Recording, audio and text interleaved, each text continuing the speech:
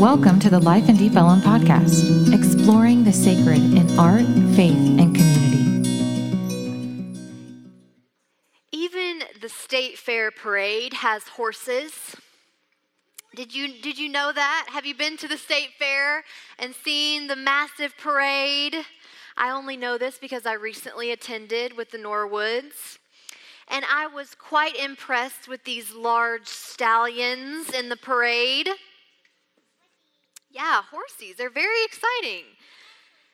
And these massive, powerful-looking horses were gallantly striding behind the epically lit-up floats. And I can watch all of this while eating a corny dog, maybe with towns on my shoulders, having a good time. Especially in Texas, we're familiar with the idea that bigger is better. Stronger is stronger. Louder is louder. You kind of get it. And I'm not really sure that Jesus' entrance into the city of Jerusalem would have made the cut for the State Fair parade in Texas.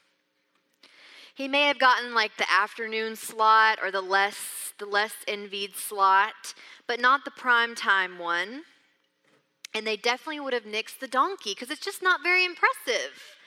Who wants to see someone ride a donkey into the city? I love that. Even if we have deconstructed a lot of our ideas of God's power, something in us still kind of expects a Messiah, a Savior, to be mighty in all the ways that the world tells us that mighty works, how it is. We want Jesus to show up and show power in ways that are really impressive, put all the haters to shame, and make it really obvious that Jesus is with us and is saving us. Especially when evil seems to win again and again.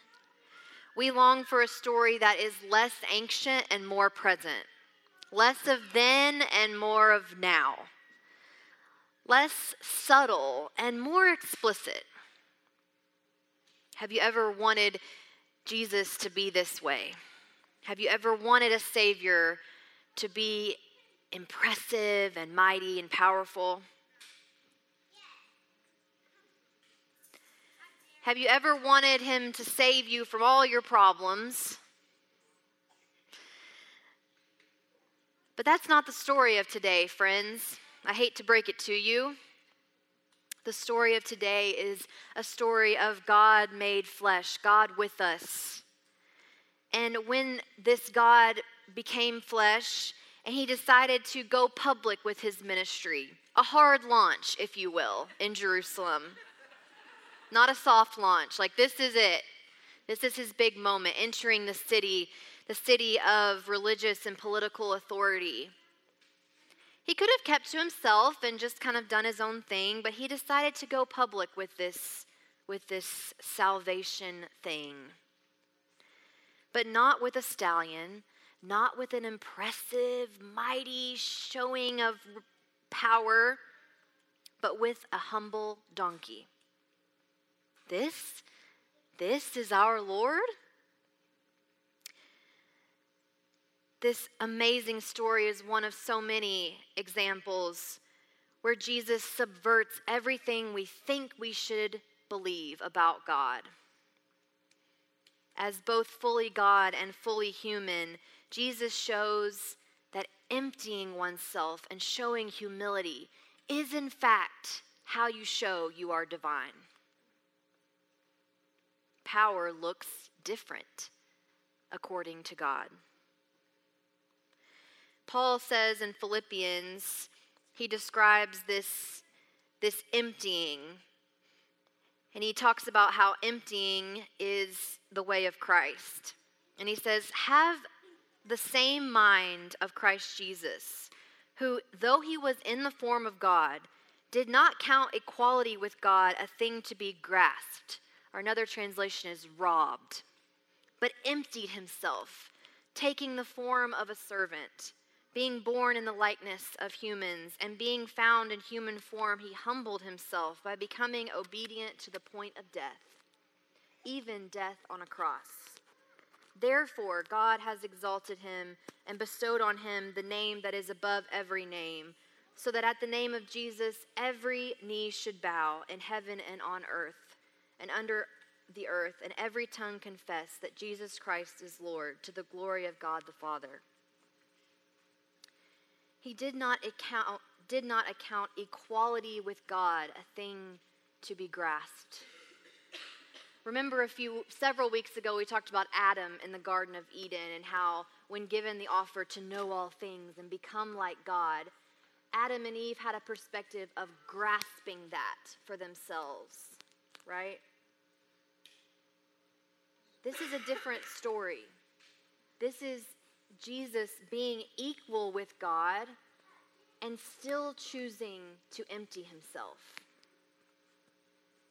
The humility,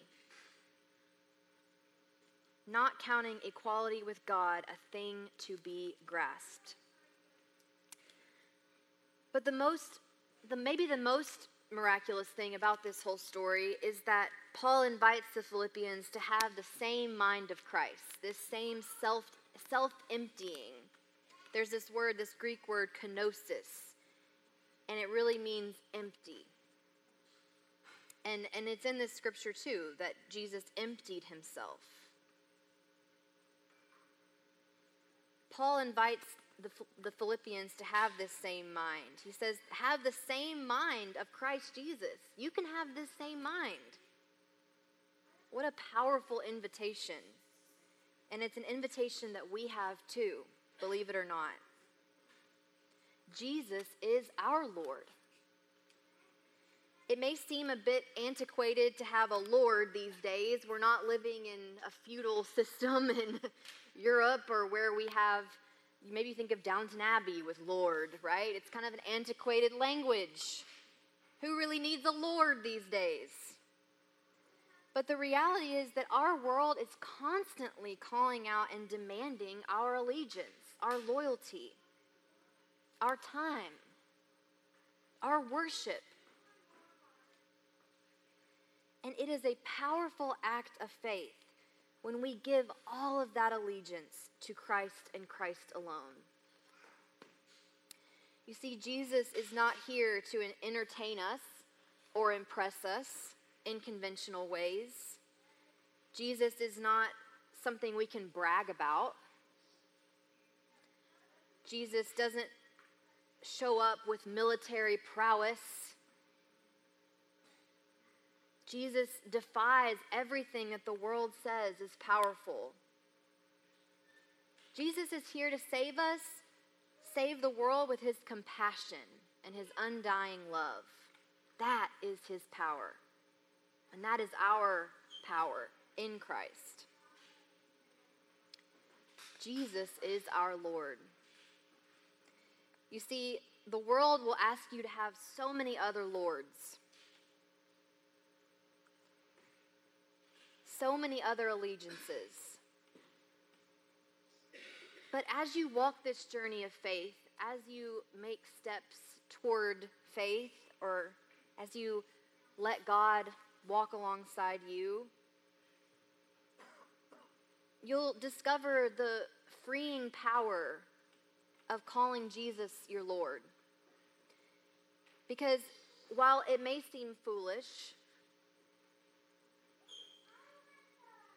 you again and again will say, no, Jesus is my Lord. You see, the president isn't my Lord.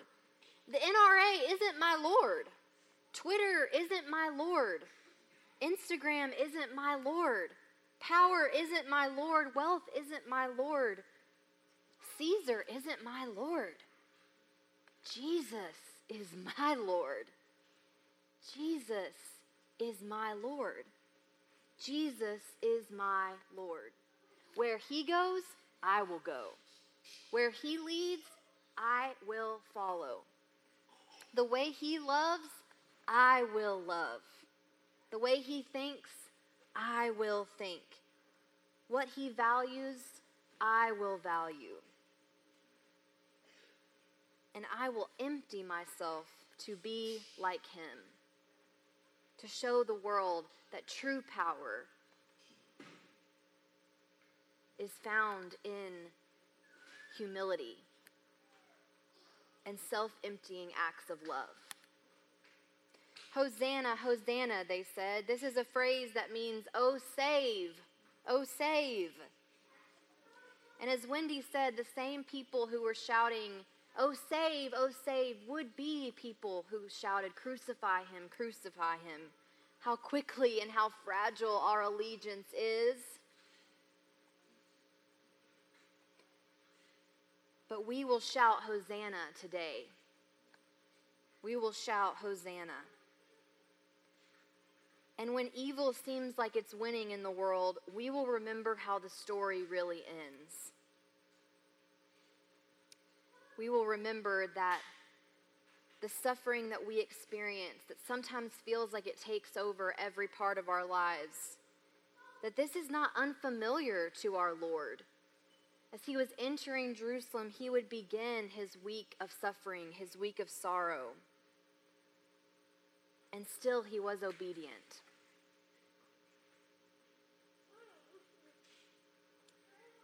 I invite you this week to consider letting go, to consider emptying something in your life. When the world says grasp, grasp, grasp, you need more things, you need more money, you need more power. Practice emptying, practice letting go. Practice emptying your mind. Practice creating peace so that you can really be present with a conversation with a friend. Practice emptying your calendar so that you can make room for God in your life.